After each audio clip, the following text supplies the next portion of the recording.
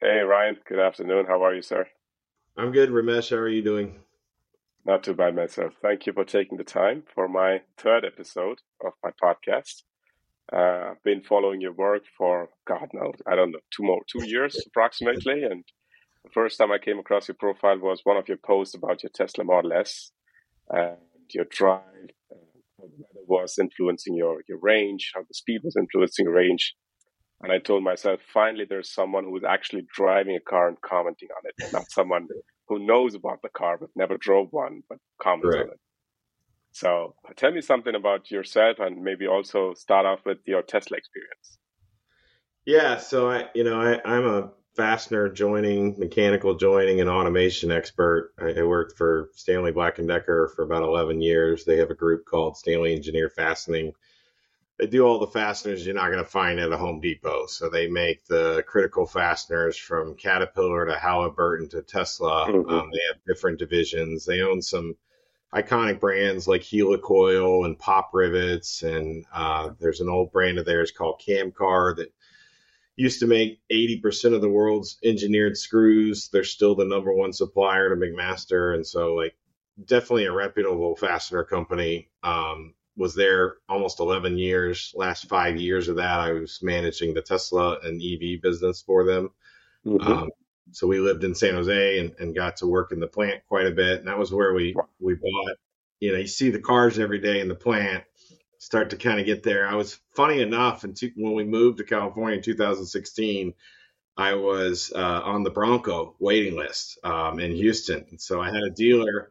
I've been on this waiting list for like 18 months. I'm in an old Ford Edge, like really ready to get out of it, been patiently waiting for like 18 months to buy this Bronco. And I called him on a Wednesday and he said that it was going to be at least another year before they had any stock available. And so I immediately went on the Tesla website, found a used 2016 Model S that I could afford, and then bought it in 2018 was when we bought it. So I loved that car. I drove it everywhere. It had horrible range. The first one we had, I think it only had 210.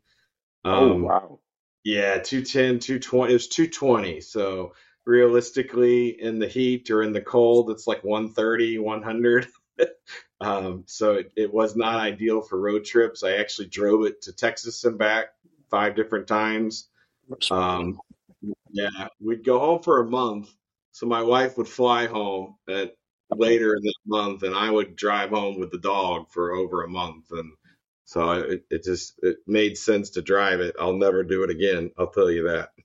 Sure. But why did it have such a bad range? Was it the 75D by any chance, the smallest battery of them all? Okay. Yeah, yeah. Uh, So the second one I got, where you probably saw my first post, was a 2018 90. Okay. Uh, so it was closer to like a 270 range still available on it, and that was a lot better. The problem with that one was the software was glitchy, Hmm. and I ended up selling it 6 months after I got it because the market was so high. I made money Yeah, on the for car sure. that I bought. This is before the used car market had tanked, but there was a capacitor issue, was what maintenance was telling me, that was shorting out the AC, shorting out the screen. The screen would go blank 3 or 4 Okay. times a day while you're driving. And this is right as the Tesla service just got dumped into the ocean, and they'd lost all their hands throughout the pandemic. And I think Houston used to have 18 service people. Now you go in there and there's just one sad little 20-year-old kid standing at the counter with starry eyes and doesn't know a thing about the product. Poor kid. And because the one downside of Tesla and all their OTA powers, they don't have a help desk. Like, it's a Yeah. software based vehicle. If my AC or my infotainment's not working, I want to be able to message you like Apple and you send me an update. I don't want to schedule a service call in 5 weeks, is what they're currently averaging on scheduling a service call that's not critical. Okay. And then you forget about it 5 weeks later. I'd missed the appointments. I'm like, with all the OTA power you have, I should be able to tell you what's wrong with my car, and you check it and fix it. Right. Makes sense. I mean, I think that's one of the Achilles heel here with Tesla. They have all this software prowess. They have a beautiful car, brilliant range. They kind of redefine the way we think about automobiles. But there's a big but. The customer service part is still one of those glitchy areas where they still have a lot of, criticism. They're receiving criticism, and rightfully so, because you own a Ford, you own a GM or Volkswagen. You bring your car into the dealership, they fix it for you. That's it, right? And in this case, you don't have a proper dealership, just an established network.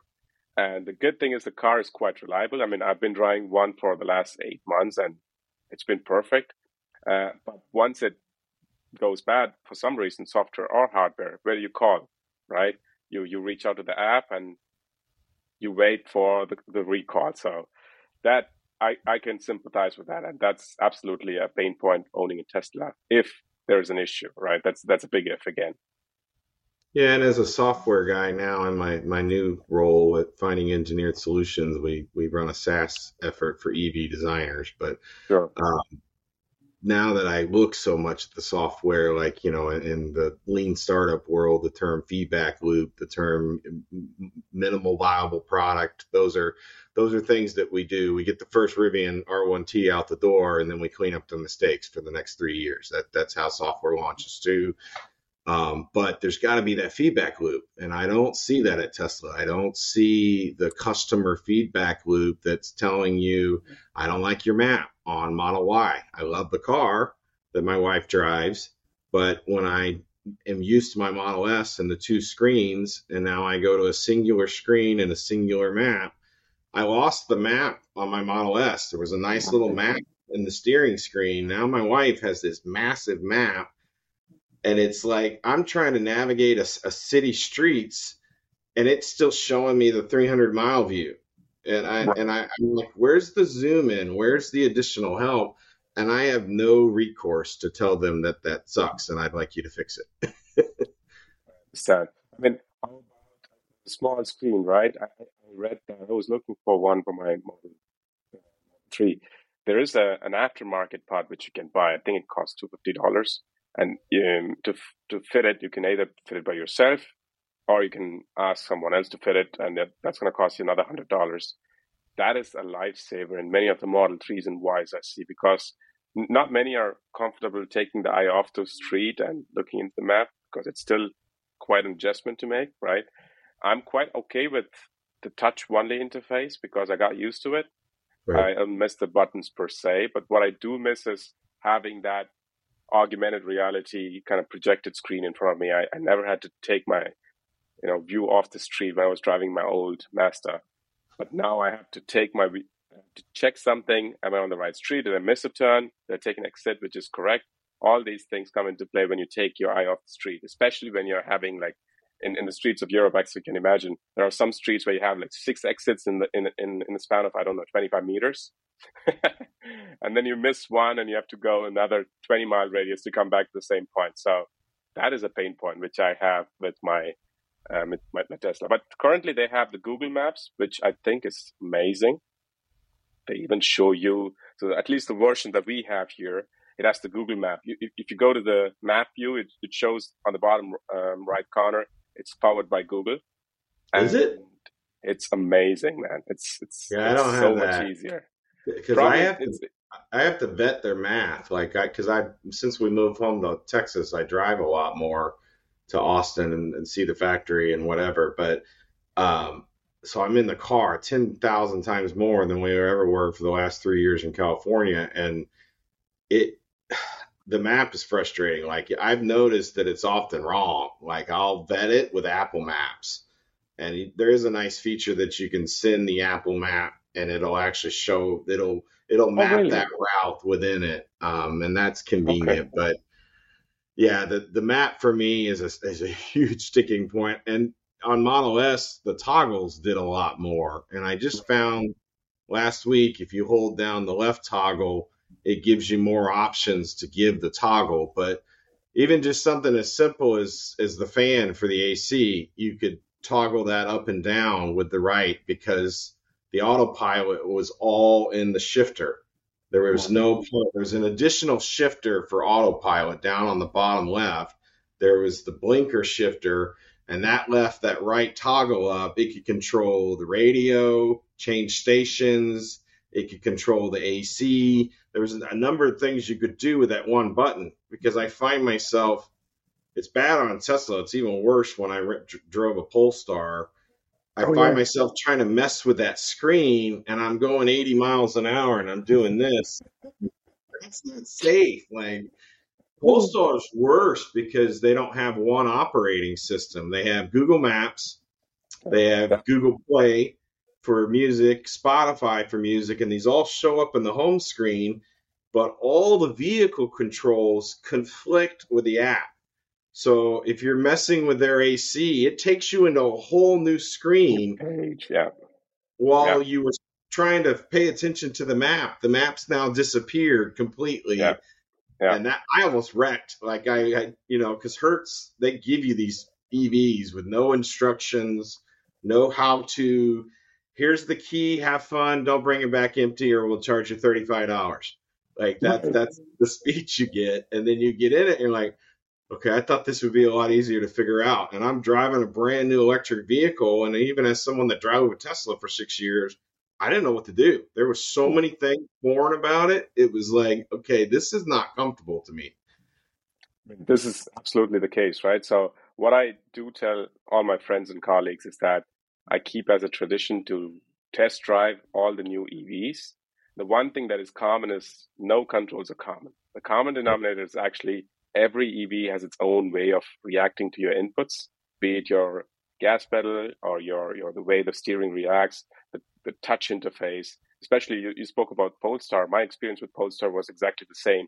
And add on top of it, the screen size is quite small compared to the one that you have in Tesla. So you're actually messing up in a smaller screen, trying to touch the interface, trying to go back, go forth, close an app. That is kind of an issue, absolutely. And probably you might have an older version of Tesla. The one that I have is from 2022. Perhaps the latest version they have I mean across all the models they have Google Map as default. Yeah, I'll have to check that the next time I look at it to see. Ours is a 21 Model Y, is what my wife drives. We got rid of my Model S, so we're down to one car. It still should be possible that you are getting the latest version of the apps, I think. I mean, the one I have just one app, the default app, when it comes to navigation. I don't have any specific. I don't We just don't use even it. have the turn signal views updates. So the newer ones give you the Yes, peripheral. I don't yes. have the turn signal peripherals, and I don't have the rear backup peripherals where the Model Y Okay. Performance I rented from Hertz. Like when I was backing up, I could see center and the sides. I don't Sides, have that yeah. on our Model Y now. Okay, that's interesting. I mean, it's very interesting that you have so many different options. Like it's still from 2022, you said, right? 2021? 21, yeah. I mean, we Yeah. weren't So, straight out the factory. I waited until they had enough screw ups that I was aware of personally, that I waited for some of that to die down, because you never buy the first year. that's That's a true. That's true. I mean, I have to tell you, Ryan, I mean, I've had a few rides back and forth in Michigan with the Tesla Model Y. The autopilot, that it works much better in the United States than in Germany because the streets are so similar between the states. The road signs are common between the states. There are a few exceptions for sure, but the streets are quite wide. The roads are straight. It's much more of an easier implementation when it comes to autopilot in the United States than it is in Germany or in Europe per se. Every country has their own way of executing the road regulations. So autopilot is something that I do miss driving a Tesla in Germany because it sucks here. Yeah, I could see that.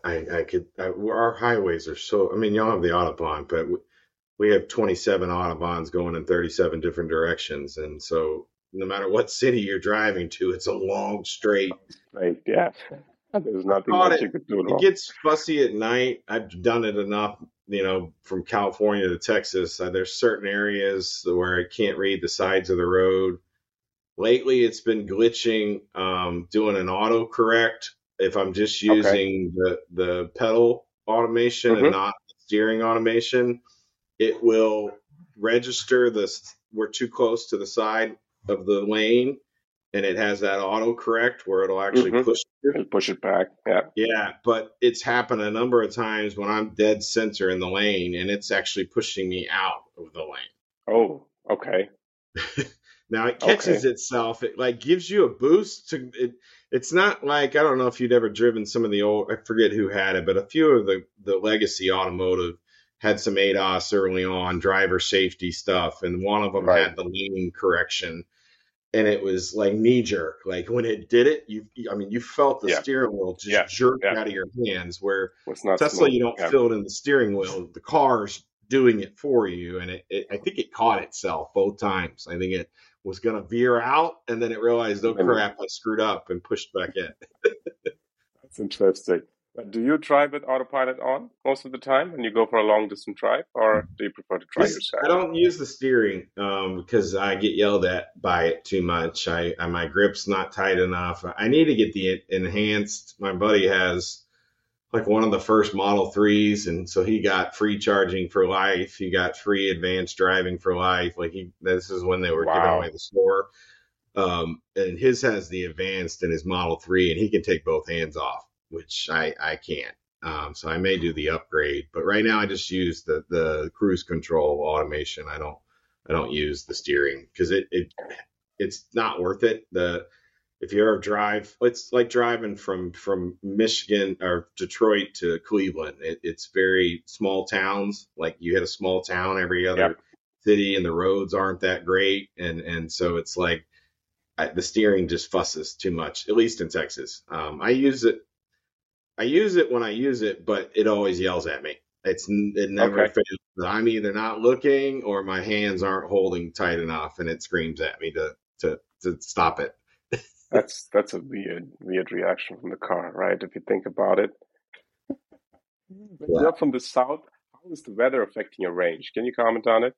So my wife is a design florist, and so she had some photo shoot yesterday, and so she drives out to, first and foremost, it's killing it on the highway. Highway is miserable.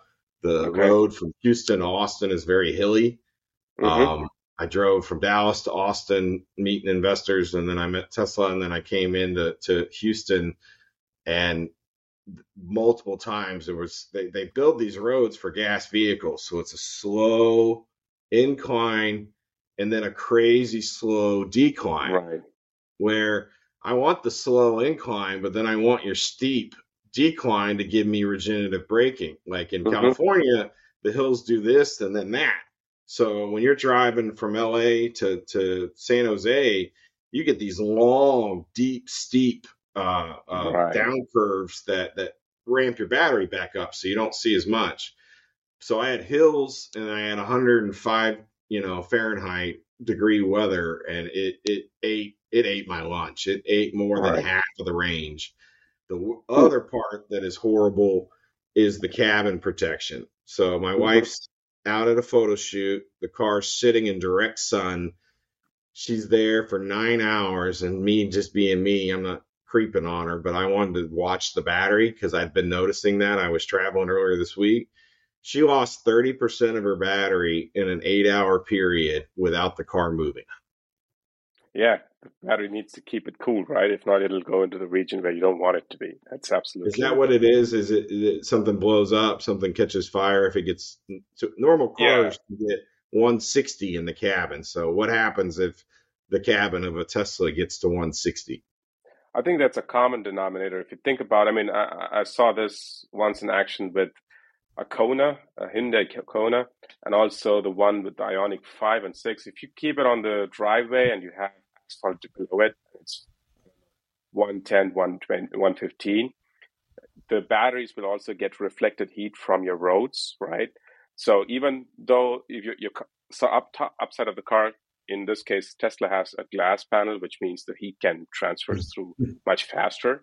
Yep. But other cars, let's say Ionic 5 or 6, they do have pretty good insulation from up top, but they have still the reflection issue from the roads, right? So what it does is it'll kick off its low voltage battery to check the battery temperature in a regular basis, especially it'll keep track also your record temperatures. So the history of last 5, 6, 7 days, and it'll know, okay, my average is, I don't know, 100 degrees, right? So it'll know the time in some cases, and it'll know, okay, at this point of time, I have to measure the temperature again because it's the day, and based on my average, it's going to be 100 plus. And if it is 100 plus, it'll start the cooling actually. Yep. And that's what is eating your battery life when it's just parked in your garage or in your driveway. Is it just AC or is thermal turning on at that point too? Depends on the duration of your waiting period. So at one point of time, it'll not just be AC. They also have the coolant liquid, which will go through the battery, which is usually used for preheating in winter, right? And it'll do the exact same thing, but cooling or in the summer. The weird thing about batteries, as you know, the 20 degrees Celsius, 60-ish Fahrenheit, is actually both cooling and heating. It depends on the year, the time of the year. If it's winter, the same thing, it's heating.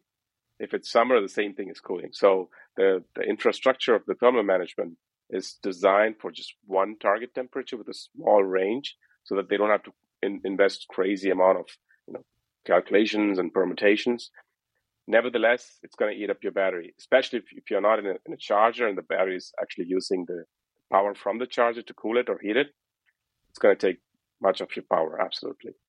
That's my biggest complaint about the EV market is the lack of believability in range. Like you tell me you have a 400-mile range based on me driving 3 of the top OEM in the country's cars.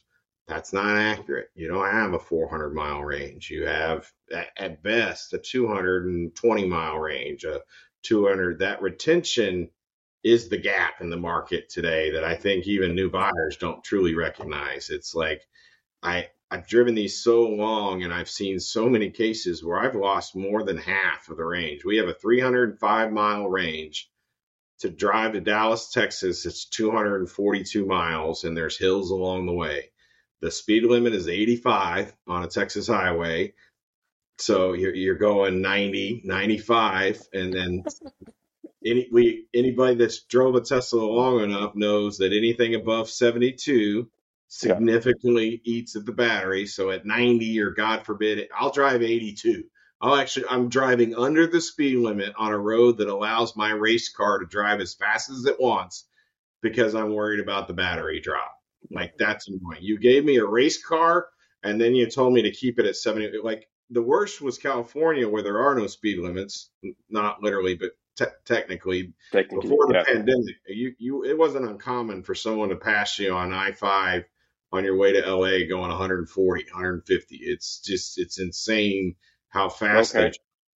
And here I'm driving in my 210-mile range little Model S, and if I go over 69, I can't make it to the next charger. Yeah, I hear you. No, I think that is one of the things, right? The funny thing about the switch between ICE application to EV, I'm pretty sure you have seen all these, flyers going around, the old F-150s and Dodge Rams.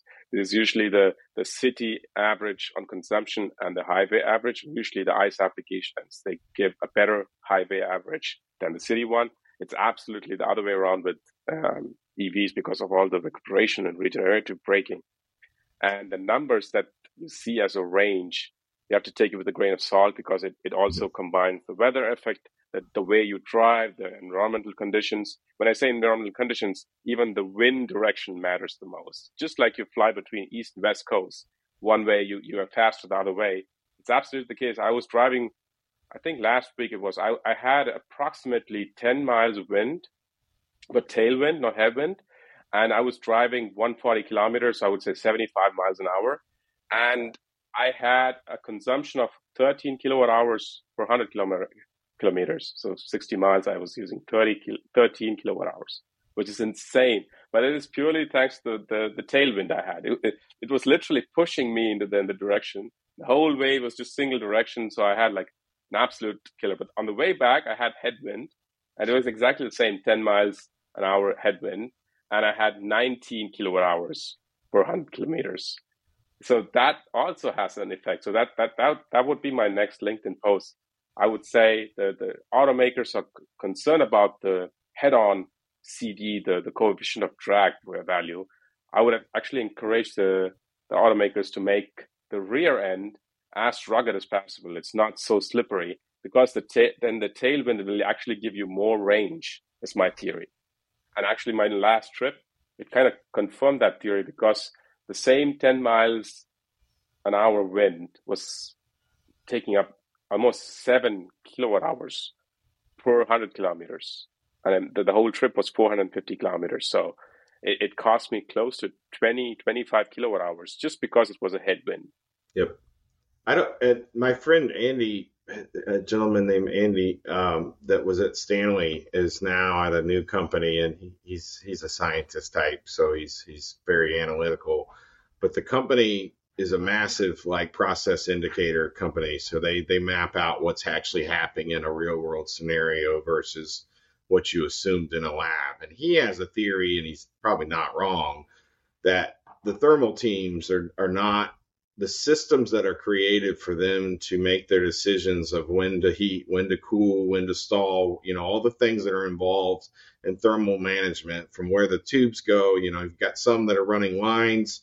Tesla's new Model Y Austin, there's plates underneath, so it's a very different approach, because they're dropping in those singular cell packs, and you can't run tubes up and down the different rows of cells.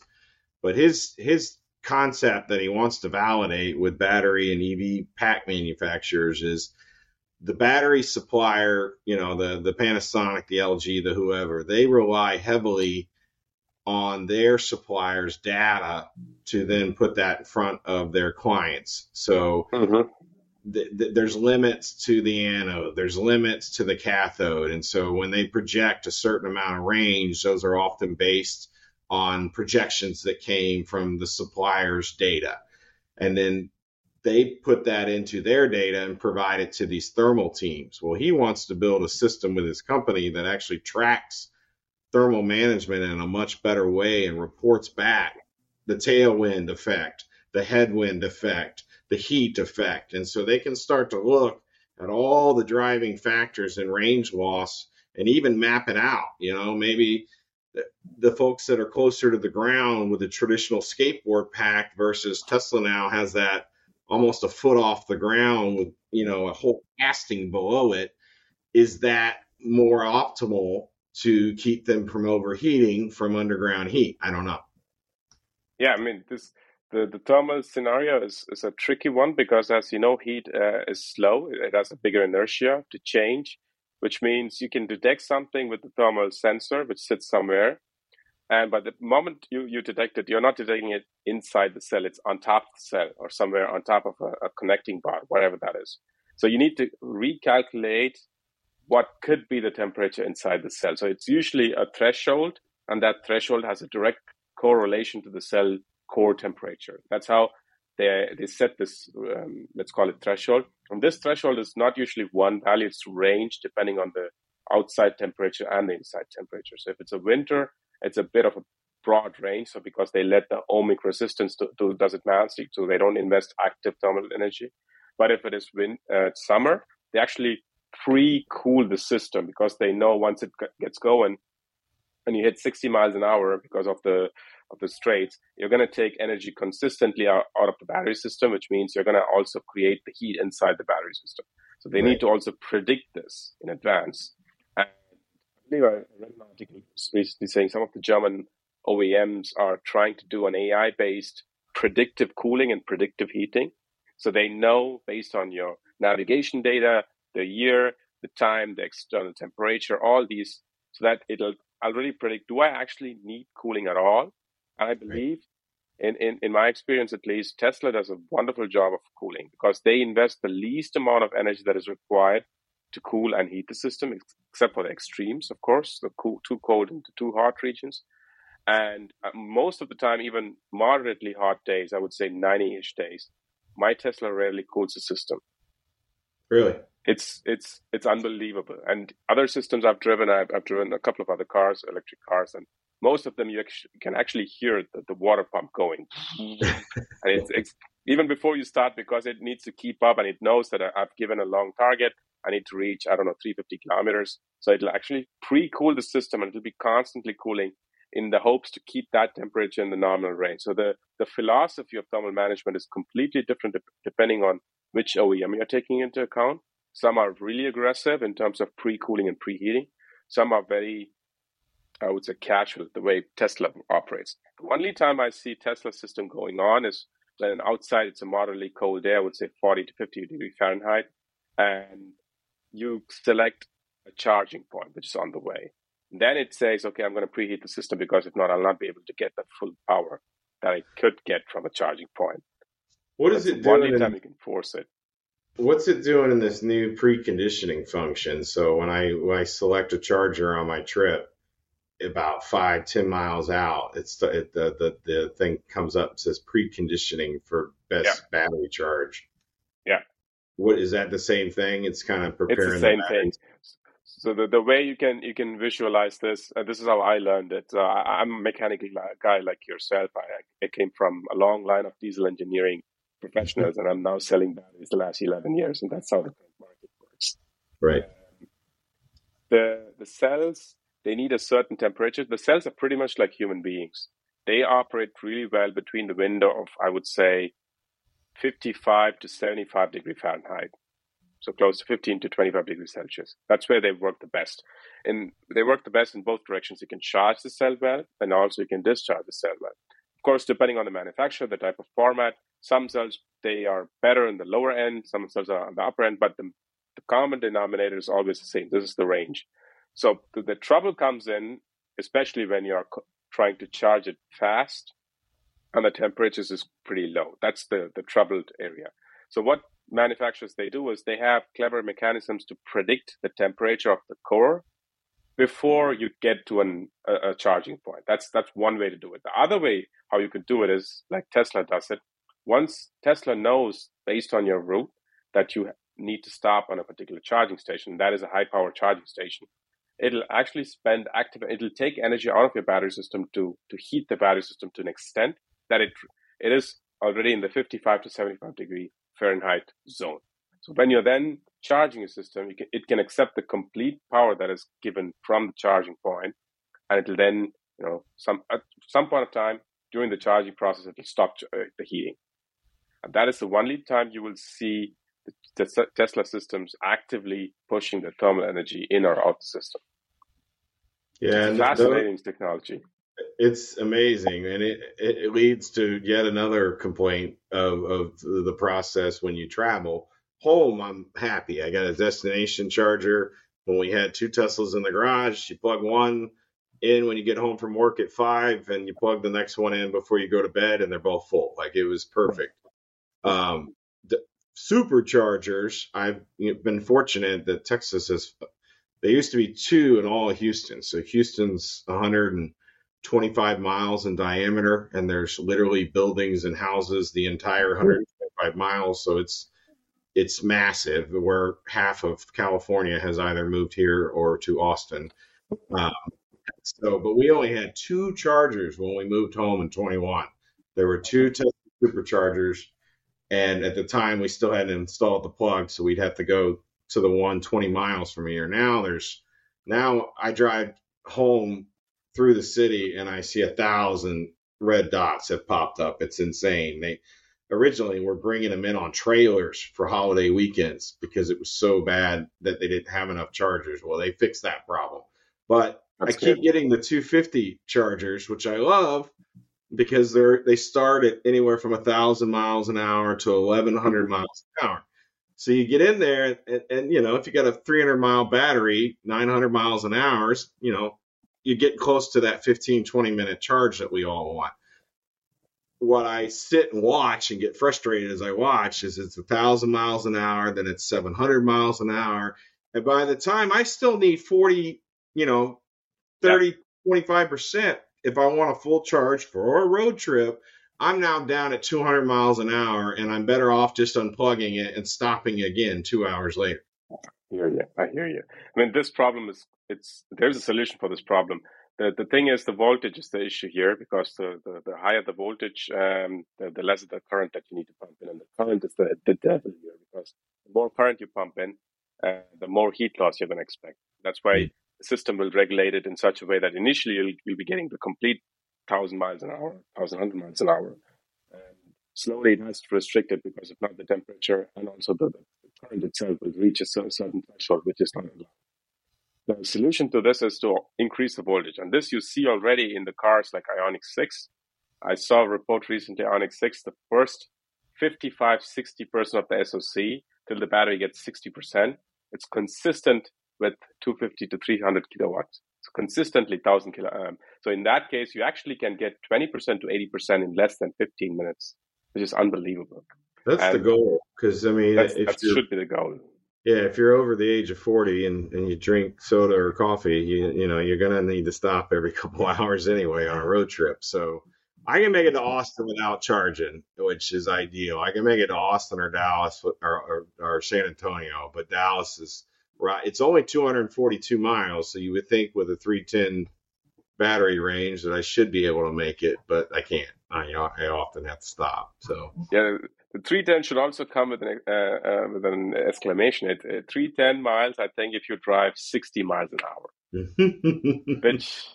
which is the case. The EPA rating is a whole other topic. They're doing it in an air-conditioned building. They're doing it on a dyno, and there's no wind drag even factored in. It's just spinning the tires. I'm like, that's not realistic. Like, y'all, that's almost fraud. Like, you should be allowed to give me that range. I feel like you're lying to me. Which is the case on the ice as well, to be fair. So, but the thing is, you don't have to wait 40 minutes to refill your car, which is one of the biggest complaints and fair complaints as well. And that's one of the reasons why Tesla is switching to 1,000 volts for their semi-truck and the Cybertruck. And that'll be the trend moving forward. That is my belief. So most of these guys have already gone 800 volts. You see the Porsche Taycans, the Ioniq 5, the Ioniq 6, and some of them are going beyond it. And also the Lucid Air has 900 volts of on-board voltage. Yeah, I saw where Peter's not on. He's one of the few that hasn't converted to the NACS yet. He's some post that he put out that says it's just a plug. I don't disagree with him. It is just a plug, but having pulled up to a charge point last week and seeing the other 3 plugs that look like a nightmare to use, I was like, I couldn't even use a charge point, because they used to have an adapter for their mall chargers that you could stick a Tesla adapter on. The new fast chargers, where that adapter would normally sit, there's a whole other plug above it. Mm-hmm. So it's a dual plug kind of setup. You have to nobody cared about the post, but I posted it like 4 days ago. I showed, and the other thing that was crazy was, I love ChargePoint because they're Apple Pay. So you just double click your phone, hold it up next to the thing, and you're off to the races. So if you it's for destination chargers, it was perfect. You're going to be at the mall for a few hours, and it's easy because Blink's hard to get in. Electrify is not as hard. EVgo, but Blink's impossible. I've never been able to get a Blink to work. So I like ChargePoint, but the normal screen that's just a typical touch screen that's easy to use on their mall chargers, the fast charger, they stuck this piece of plexiglass in front of it. So a screen with a touch button behind the plexiglass. That's weird. And it's so bad that all 4 of them, there's punch marks. There's people, like, I had to take my knuckle and knuckle it. Like, I had to hit it to get it to click the button behind it. And there's cracks in the plexiglass. And I'm like, whose idea was this? This is not a good functionality user in my world UX. This is not a good UX experience. No. And this is a touch screen for a reason, right? I mean, why would you put a plexiglass on top of it? It's pretty weird. I wonder if the client, because they were funded by something called Texas Wind Power, and I wonder if the client made just, we don't want these vandalized people. It's Texas, so granted, Austin's like the San Jose of Texas, but it's still Texas, so there are a lot of haters. All the oil and gas people, all my friends that work on drilling rigs think EV is sci-fi and it's never going to work, and you guys are all crazy. But Maybe they were worried about vandalism. I don't know. No, and some of the criticisms are very fair criticism. I mean, you have to take that, as it is. We should not try to say that EV is the way to go. There are some things that needs to be improved. One of the things that you mentioned is the charging wait times, and the United States is a huge country, and someone who's never been to the United States, they will not be able to imagine the scale of this place, right? I Right. mean, you drive from one state to another.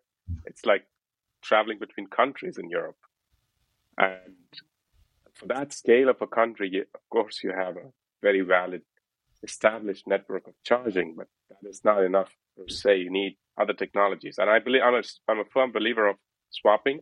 I think swapping might have a place in the United States, especially in the United States, given the size of the country. I mean, imagining drive through and waiting for your Coke or coffee, whatever that is, and then your battery is being swapped with a fully charged battery. You don't have to wait. It's I think they'll 22 be good minutes. in the major cities, especially the congested one, like in New York. 90%, 80% of people that live in Manhattan don't own a car.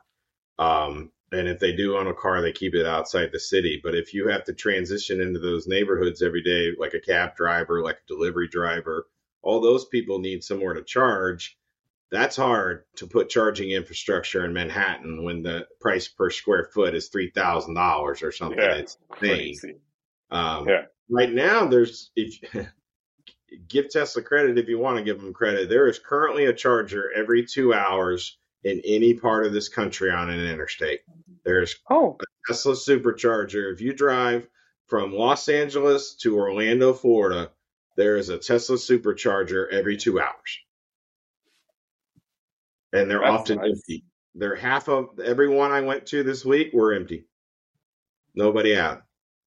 But I mean, they're preparing for the future, right? Because I think the NCAS, the plug that they have now collaborated with other OEMs, I think this was a long-term strategy. But it did not happen by chance. I mean, Musk, we know, and he's been a strategist the whole life.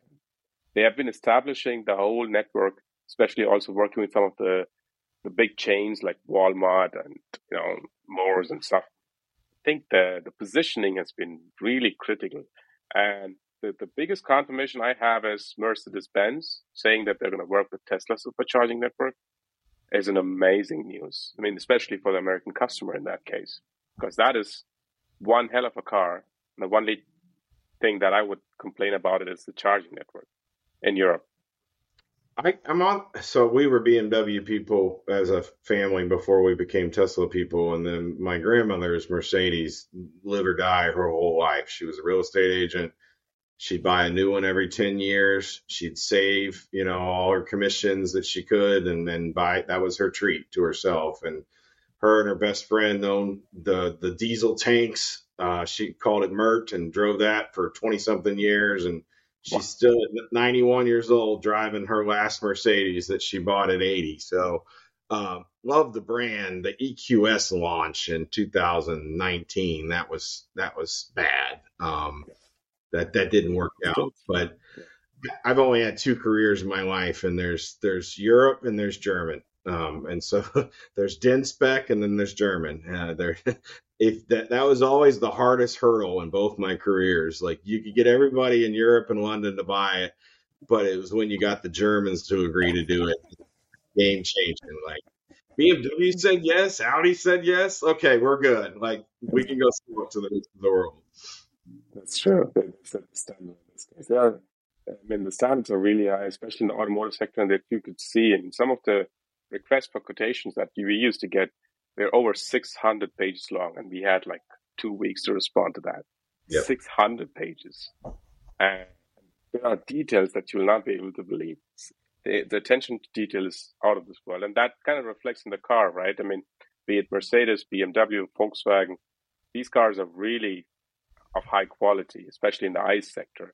And they're trying to catch up the same thing, kind of bring that side of their experience and expertise and try and match it in the EV space. And that's where I think the challenge lies. Yeah, I do too. Somebody posted on one of my automotive posts that the BMW line that they worked on, it was X4, 5, and 6, was doing 500 per shift. which is insane. It's less Yeah, than a minute per car rolling off the line. okay. That's been my focus lately is if you really dig into some of these startups, it's like, Fisker was doing 3 minutes with Magna on the first line, which is Yeah, rockets. They're moving fast for a first yeah, launch like that. Like Model S first line was like, one guy called it a very well-oiled garage. And years later, they would still refer to it as a well-oiled garage, but it was also their most profitable. So the least automation and most profitable product they make, it's like something's there, but that only works in low volume. You can only do Lucid could do 50,000 airs and make them perfect. Can you yeah. make 500,000 100,000. gravities and do the same thing? No, That's what's finally gonna be starts. interesting on the luxury side. And also the startups, right? I think there's a general misconception that you do one car which looks absolutely perfect, try to scale it. You don't have to go far, but try to scale 10,000 units a year. That is a huge challenge, trying the supply chain, making the optimization of the line.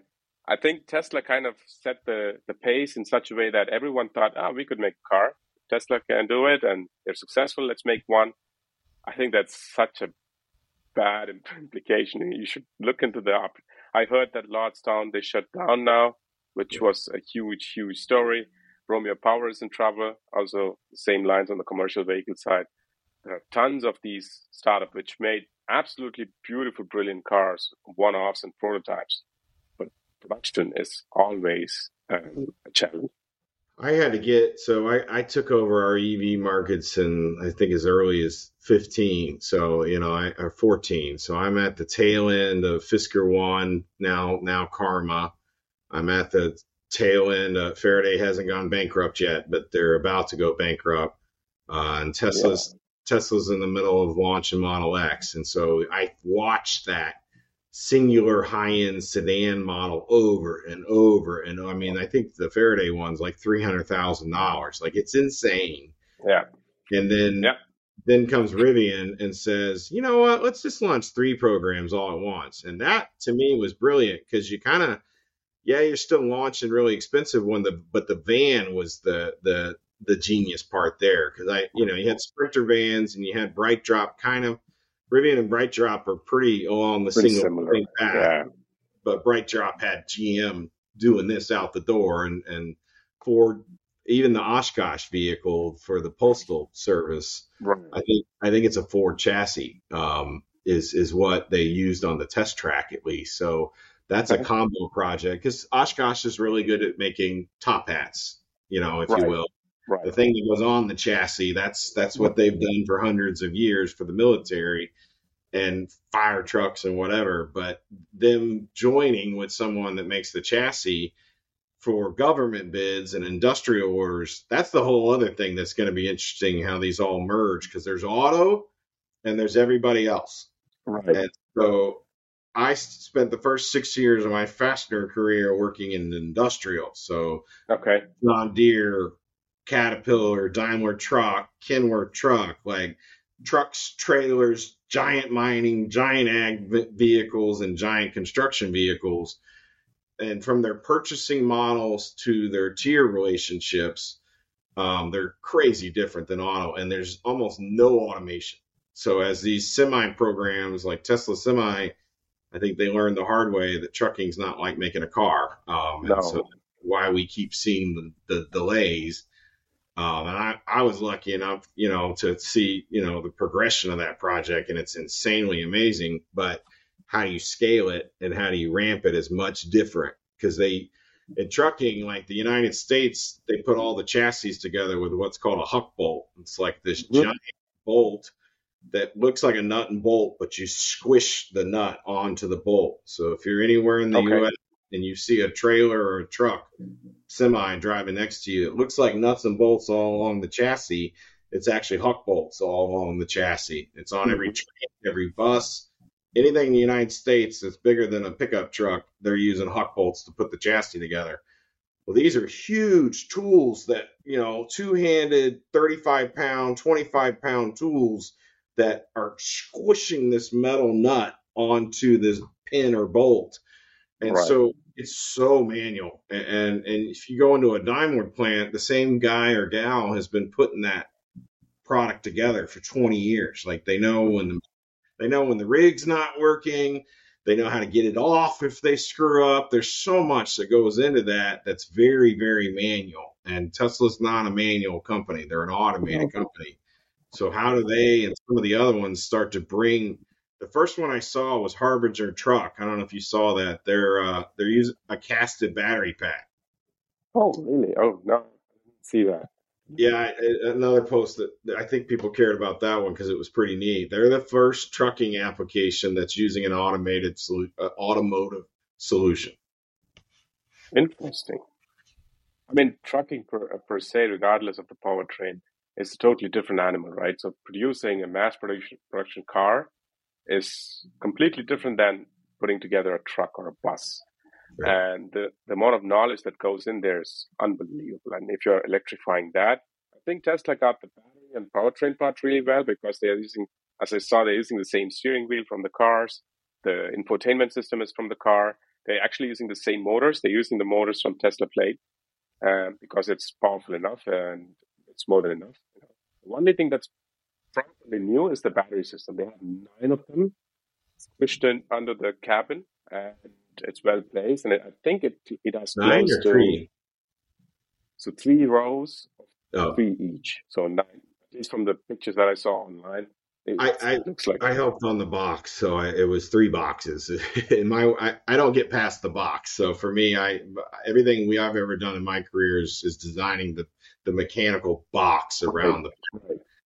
right, So like I would design stuff for their penthouse where all their fuses go on their traditional battery packs, studs and fasteners and clips and all this other stuff. But then on the semi, like I would always hear people refer to the 3 boxes or 10 times what's in a Model Y is basically the math that we got. right, right. I'll send you a picture on LinkedIn. I think I posted this a couple of months ago. It's a really interesting position that they chose because everyone else they're going for outside the chassis, outside the rail kind of design, which is far away from the cabin. Much easier to service for sure, but it is also exposed to the environmental conditions, heat and dust and whatnot. The One of the Tesla mid system range, sits it's underneath, it's not exposed. no, it's directly underneath the cabin, so it's not exposed. So I think that's one of the reasons that they can afford to have such a long range because you don't have to invest energy again to heat or cool the system. Because everybody else, because in automotive, you have the same problem that you see in trucking, and it's going to be even worse in trucking. Is automotive? A lot of the legacies either were or still are trying to ram EV into ICE architecture. So where the gas tank was, let's throw a clunky battery box in there, and where the engine was, let's put all the inverter package and let's pick the batteries wherever we can get them. Like it's crazy. Well, trucks will do a similar path, and they build the truck out because the engine's an engine. So they're even the startups like an XOS, like when you see those prototypes or they're actually have working trucks on the road, there's a big black box on either side, and those are the battery packs, and they're sitting there like toolboxes, and it's Right. like and it's the worst problem that every trucking company I've dealt with so far, every bus company I've dealt with, the pack is the hardest part for them to figure out. They've either partnered with Cummins and let Cummins build it for them, complete engine and pack, like most of the buses is a Cummins power pack and a Cummins engine. Like that's the route they went. Problem is Right. Cummins is 2 years behind on delivery for half of those systems. So now they're trying to make a box. It's got to be watertight. It's got to be airtight. It's got to be all these things. They don't know how to do any of that. Right. Right. And Especially the sealing is a massive challenge if you're talking about huge battery systems, right? It goes through torsion and what. Are you working also with sealing technologies when you're talking about fasteners? we do that. So from a silicon seal in the battery market, our one effort makes a little fastener that goes in what they call the e-fill porthole. The fastener will seal metal on metal. It'll do a helium tight seal by itself, but due to the Oh, volume no. and the potential of errors that could happen on that lid hole, You can't guarantee what the lid's going to look like. So they often will use a silicone seal, where we used to have to get crazy creative with the box applications because some of them go through an eBay. So you've got all these rivets holding the battery box together, and you put these cute little, nice seal, all these different seals that are available in the market. Plastisol's the number one. Well, that doesn't survive an oven. Nope. It's got to be able to survive. I think it's 350F for as much as 50 minutes. And there's Right. only two in the world that will pass that test, but they're insane. It's a company called Rimlex out of Europe. There's a Okay. Rimlex 310 that's rated to 270F, and there's a Rimlex 620 that's rated to, I think, like close to 400, but it's still not long enough. So yeah, the seal's a problem. The seal's a problem on the battery, and then the seal's also all over the car. Everything in Right. these cars has to be watertight. Sure. And Sure. and from a exterior clip to a stud, those are all IP67 or dunk rated fasteners that they're requiring. But then when we ask, how are you testing each of these applications to make sure they're watertight, it's crickets. It's like Right. sometimes Right. they'll drive it in a pool. And if it Right. comes out with water in it, then that means it failed. They also sometimes do crazy test rigs, which does not reflect the reality. After I've seen some sealing tests, they create a testing rig which potentially, supposedly, actually reflects the reality. But in that test, it'll pass. But if you put the same system in a vehicle or in an application, it'll fail because that test rig is just good enough for that particular system. It does not reflect real life stresses, the torsion, the shear. All those things happen when you're driving around, and the sealing still needs to be, watertight, right? That is one of the areas which I was working when I was at Webasto. Sealing of the battery system was always one of the pain points, Yep. especially Well, if you and have a huge battery system. we saw it with Powerwall because the first rendition of Powerwall was inside a garage, and it's not heat protected, but it's extremity protected. So no Mm-hmm. rain, no massive amount of dust. This was Powerwall 1. Well, now it's Powerwall 2 and Powerwall 3, and they may even be on a fourth series at this point. As those are I think so. launching, Yeah. then it's like, okay, so it's two halves put together with all the stuff in the middle. Well, there's a flange that runs around the outside of the power wall that's inside that white casing that you see on your Mm-hmm. wall. There's with screws, rivets, whatever they wanted to put that together with at the time. Now you got to factor people were putting them on the outside of their house. And so it's like a whole new world. They could get wet, they could get, Right. and debris. So now you need an airtight seal. But if you're GM and you're building your first packs, you guys still got to use a bolt Yep. because they're not good enough at what they're doing yet to guarantee they don't have to take that apart. Because I remember like the second change, I suggested a rivet because rivets are dummy proof. I can put an O-ring on there and you don't ever have to mess with it again. But when you're in your first generation of a power wall or a GM Ultium pack, whatever it is, you're not good enough at that yet to guarantee you don't have to take it apart. And also serviceability is also a topic. Some of these power walls, they come with an open latch where you can get your fuses, your contactors. Yeah, that is also one of the reasons I think it's going to go through a level of optimization loop in the product life cycle. If it's anything like the Chargers, I mean, if you've seen the bird's nest pictures of an Electrify compared to the V3 Charger and the efficiency of the wires, there's so many wires, and it's just like wire management in the car. It needs to be efforted because that's all Yep. assembly. They make Yep.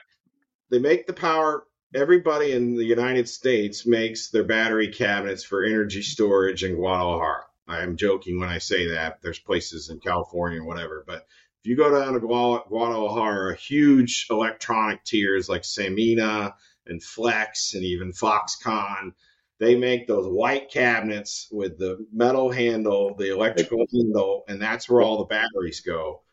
Then the tiers down there and the tiers in Fremont make all of the tubes and housings of the superchargers. And so it's literally just assembly. Nobody's making any of this stuff in house. Even Mhm. Tesla, as direct as they are, they're 70% direct versus Ford being 70% tier. Um, it this is still a tier product for them, but the inside is what matters. How fast can you get all the stuff in for a charger is important when you're trying to make 100,000 of them, 300,000 of them. And so now that we're looking at home charging, Powerwall's on year 11. While it's nice that GM has this Ultium home battery and they get it, I think I saw your post the other day. Like you Yeah, could become an energy company as an automotive manufacturer if you do it right. The whole right. selling to the grid and residential solar and residential battery and residential charging, like there's a whole new world that could come out of these home charging systems, but it won't be as easy to launch them as it is putting it in a post. No, it is not. Definitely not. I mean, now they are outside their comfort zone as it is because it's not about a car which is moving. It's more about talking to the grid, understanding the potentials. They're also having to deal with the AC power, the alternative current, not the DC anymore. They need an inverter outside the car. All these elements will come into play. But I think there's an untapped potential here with all these companies having their own battery cells. They can make their own energy. So they actually generate their own energy, just like Tesla's doing with their solar panels, their own battery systems for domestic storage. That is going to be the next generation of automakers. They have their huge inventory of cells, and they put some of them in the car, some of them in the power wall, and some of them, in huge containers for BESS, the battery energy storage systems. Yeah, and because I started on the solar side before I took over EV as well, so I got to live that wild west world from fixed tilt solar to tracker solar. But the battery storage back then was all like Exalt and some of these big square battery manufacturers Right. selling to an energy storage company that wasn't sourcing their own cells. All they're doing Yeah. is building the cabinets out. And so solar energy storage was fairly expensive. That was probably one of the most expensive parts of the project. Now, like you said, I'm already buying 1 trillion cells for my 19 EV platforms. So for Right. me to siphon off 150, a $500 million business of energy cabinets, that's what Tesla's been quietly doing and no one noticed. They've been Yeah. selling these mega pack systems. As much as you're focused on residential, I watch utility pretty heavily, Okay. and they are dominating the energy storage market when it comes to utility solar. Like Makes it's insane. sense. Makes sense. Makes absolute sense, especially given the understanding that they have their own battery cells from the automotive applications, which is the torture test, as you if you will, right? You go through the vibrations that you have, the environmental changes, and then you put that cell in a residential application where the cell sits in the same spot the rest of its life. So you're taking it from a very cruel and torturous situation and putting it in a very simple and comfort situation. The only thing you need to do is make sure it works, of course, in tandem with all the applications around it. But it is still an easier transition this way than the other way around. I don't imagine, some of these stationary application manufacturers going into automotive. That is a no-go. But the other way around, it makes absolute sense. They did Absolute it sense. right too. They scaled it. So they went, Powerwall at the time was I think like 1,400 2170 cells. A Right. power pack that they sold commercially to hospitals was 10 power walls shelved up. A mega pack was 10 power packs. So they make the Okay. power wall one way and they stick without the casing and all the fancy stuff and the logo on the front of Powerwall. You take all that off, it's just an egg crate full of cells and fuses and whatever. It's a hard metal. It looks like a gas tank, like a very Right. narrow gas tank. And so now you've already got these being produced in volume. So you stick 10 of those in your commercial product, and then you stick 10 of those into your utility product. And like that was the most no brainer. I think they've Yeah. fumbled around on the panel side and the solar tiles. I even tried to buy those myself, and they were not worth the investment. Okay. Okay. They're still trying to figure out the solar path. I know that they had this massive plant I used to go to in Buffalo. That's all they did was make solar panels, and I don't even know if they're in that space near much as they used to be. I think no No, one's no, trying to actually, do both. Yeah, I mean, if they are producing their own solar panels, then that is the end of the equation. I mean, they can produce their own the complete chain, the value chain. They have it in house, which is amazing. But that is a totally different technology that we're talking about compared to the battery systems and the inverters that they know. So probably it's just safe to say that they will be definitely looking into it because once they crack that, there's no stopping Tesla in that case. That's been the biggest change in all the companies I ever called on versus what I'm starting to see people mimicking the Tesla model is the willingness to bring things in house that for Yeah, 100 years were not made in house, and then even just heavily investing in your tiers instead of having the largest, like a Webasto or a Magna or Cooper Standard, to right. pick some of the massive tiers in the world that support automotive. Those are $1 billion efforts, $10 billion efforts, and they're their own corporations and they have markups and everything. So if they have a competitor that was 1/10 the size and you're a Tesla or you're Rivian and you have deep pockets, you invest in that competitor to the point where they're yours. And so they did that with plastics. They what we call ship and shoots, which is, down and dirty dash, stuff that they form it one time, trim the edges and pop it in. Like it's not an engineered plastic. It doesn't have to snap in place. There's no widgets to it. It's a canoe.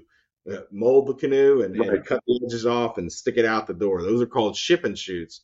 They were the first company I've ever seen that they either own, I don't know if they own ship and shoots, if they've invested in ship and shoots, but they literally can argue plastics with you in a way that I'd never seen. And it was just, it's their supply chain they think differently. It's that, and I think everybody needs to get past that singular view and that Yeah. God say what you want to say about the Twitter debacle himself, but kind of those long-term visions, Yep. sometimes he gets that right. Sometimes Yeah. he does very well at seeing the whole energy.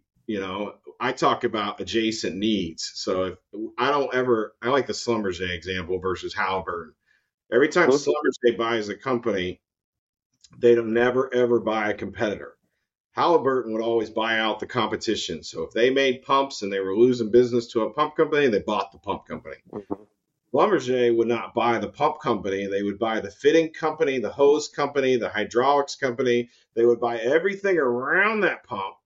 And now they're going in with a complete package and they're outdoing their competitor that only makes pumps. And he does that a lot. And I think Exactly. auto really needs to start looking at that. Like if I want to dominate the van space, should I have a charging infrastructure in every region that we're targeting and how do I deal with that? Absolutely. And the charging speed, for example, exactly as you said, the numbers that he threw in the very first generation, they were preposterous. None of the battery systems could do it. But he did that because he knew that this is a long-term investment and the infrastructure is going to stay so that the numbers should be future-proof in a way. So amazing. I mean, the vision that he had 15 years ago kind of changed the way we see the automobile industry today. Um, Last question for you today. Would you still recommend buying an EV, regardless if it's a Tesla or an Ionic? Would you still recommend an EV to your friend?